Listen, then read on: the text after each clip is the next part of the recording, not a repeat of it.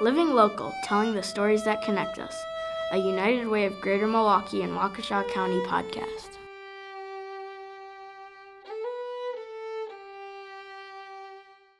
Today we continue our conversation with Jessica Osenbrugge, who was in New York City on 9/11 and made it her personal mission to find a woman whom she had never met, but was from her hometown of West Bend, Wisconsin. In case you missed it, Jessica shares her experiences of the attack and its aftermath in episode 1. Now back to our conversation with Jessica. You've alluded to it, but Andrea did not survive the attack. Where was Andrea on 9/11? Good question. She was on the 92nd floor of the North Tower. I don't think she was able to achieve any kind of a communication out. I know that this day has a lot of stories that people were able to call and so forth. I don't think she was able to achieve that. I think there was some evidence that there was maybe an attempt to try and call out to her family, but she was. They never connected. Again, she had flown in on the 10th of September late at night for her first business trip. Was supposed to be meeting somebody that morning for her business meeting. Andrea actually lived in Chicago. She had just become engaged about 2 to 3 weeks prior to September 11th. She just was coming in for a day or two for a business meeting. And she went up in the elevator and was supposed to meet her professional contact, and that was it. It's hard to even know where to go from here. But you are doing some pretty amazing things with the group of people you said all met and have become a fellowship around this one person, Andrea. Can you talk a little bit about what's happened since? As a group, we've certainly we see each other every anniversary, and we've stayed in contact through the years. It was back in 2014-ish that there was an idea to apply to the City of New York, Port Authority, and some of the groups there that were, New York City had decided to donate pieces of the World Trade Center to nonprofits nationwide as part of memorials that were going up in communities across the nation. In the greater West Bend area, specifically in Kewaskum, which is outside of West Bend, there was an initiative to make this application for a piece of steel. And the application was done through the Kewaskum Area Arts Council, and it was approved. Under the Kewaskum Area Arts Council is our group, which is called the Kewaskum Remembers Memorial Park Commission. And Kewaskum is where Andrea went to high school, Kewaskum High School.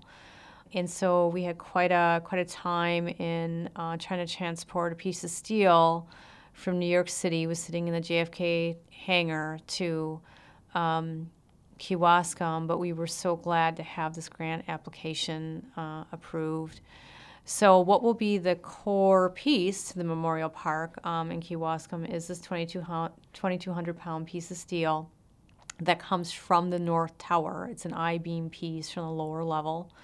And the park will be in front of the Kewaskum Firehouse. The village of Kewaskum has donated the land to our group to build this memorial park. The Kewaskum Fire Department has been very supportive.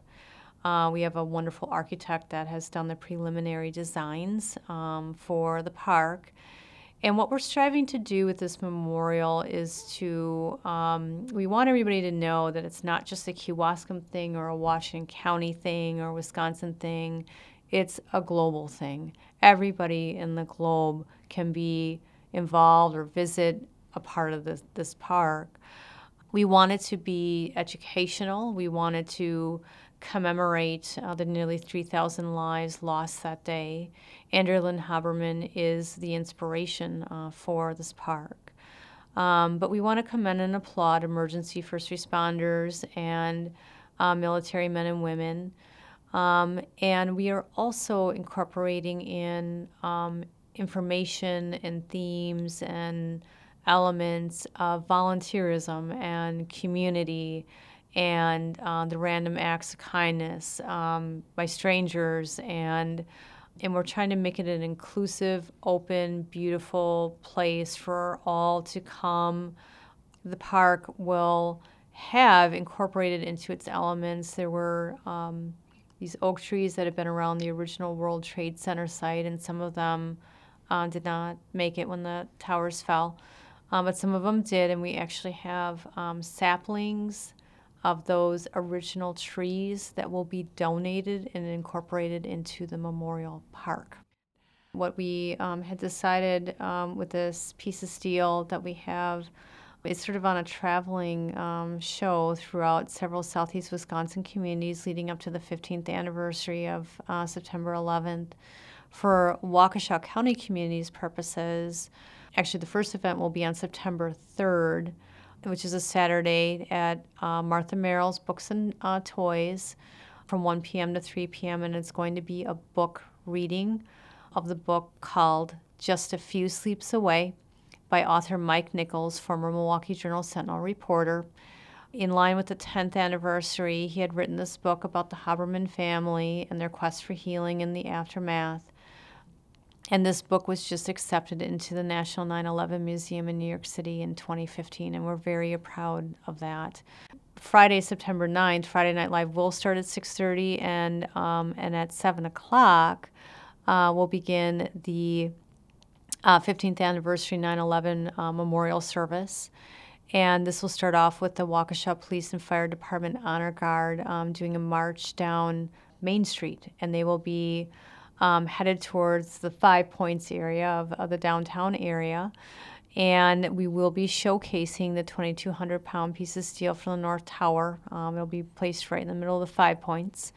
I will be giving an opening remark or statement, and I have the honor and the privilege to introduce Waukesha Mayor Sean Riley, who will be speaking to the group.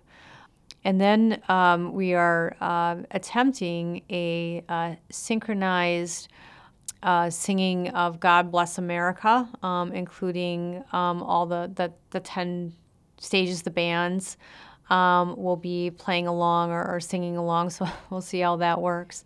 On Saturday, September 10th, the steel will be at the Waukesha Farmers Market from 8 a.m. to 1 p.m., and we will be hosting a corn roast fundraiser for the Kewaskum Memorial Park. And you're a pretty big part of the Waukesha County community. You grew up near here in the West Bend area, and you now are the executive director at the St. Joseph's Medical Clinic. Yes. And you want to tell us a little bit about how that came to be? Sure. So after September 11th, so actually, well, before September 11th, I was working in the financial industry, and I was a financial writer of financial materials, which is actually a really interesting role. But it was because of September 11th that I switched to nonprofit. I knew then that I wanted to help. I wanted to serve. It took me, a little bit of some time. I started out volunteering with nonprofits, and eventually just sort of started at the kind of the entry level of just being basic reception. And I started out in the free and charitable clinic world back in about 2009, early 2010, somewhere in there, and ended up at St. Joseph's Medical Clinic June of 2015. And I enjoyed working with St. Joseph's Medical Clinic very much. I'm approaching my 8th year in free and charitable clinic. And as executive director, EDs in Waukesha talk about it quite a bit, that when you're executive director, you're always doing, quite a bit of paperwork and, these kinds of things. And you may not always come in touch all the time with those you're serving. And it's like that for me in my role a little bit. But I do really strive very hard to connect with patients that we're serving.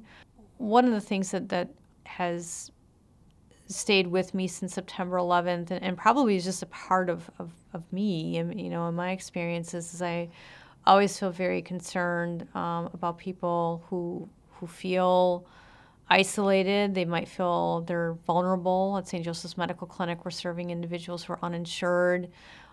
They may have a lot of other kind of socioeconomic barriers that makes it hard for them to focus on their health goals, and sometimes they're oftentimes isolated. They may come in through our doors, and we're the first people they've talked to all day long.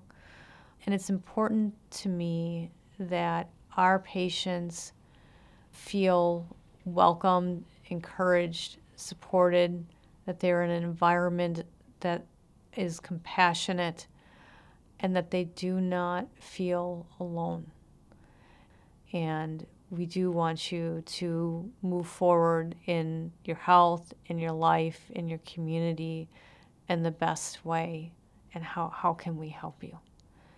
That's really incredible. Thank you for sharing all of this. And I think our listeners are going to be wondering, like, how is life for you now? I know it's been quite a journey. We've talked a little bit before about the emotions and the healing that you've done. Well, I know that I've actually been asked this question, quite a bit. And every year and every day I wake up and I always think about Andrea Lynn Haberman.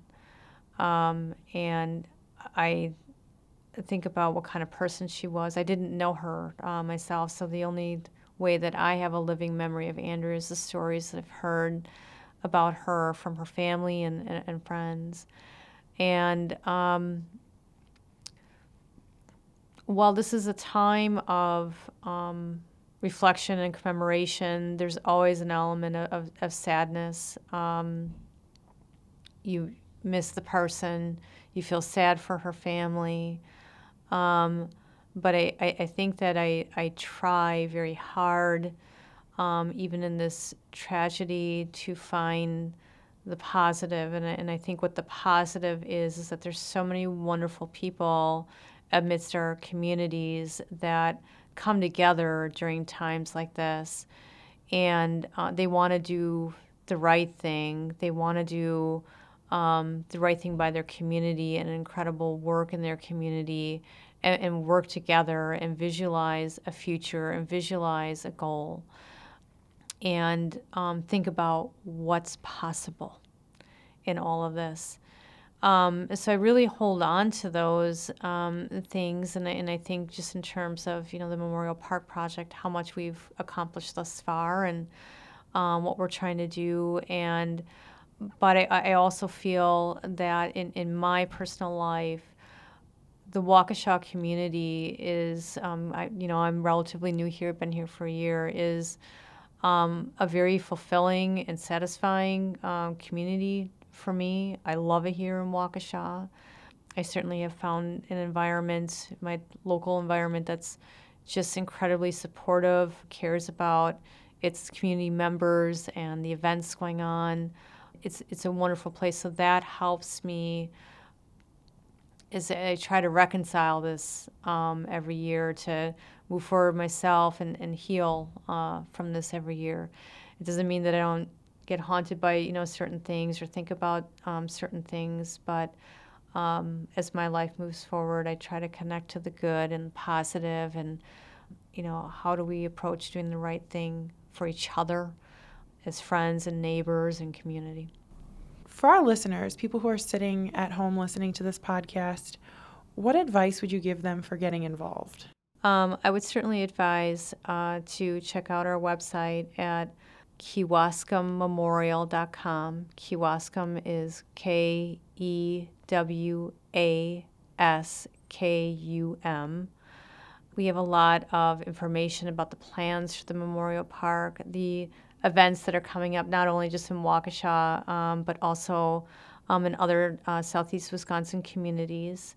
I did want to mention we are planning on having a parade, memorial service, and fundraiser on the day of September 11th, which is a Sunday, in Kewaskum, from 8:46 a.m., which is when the first plane went in, to 2 o'clock p.m.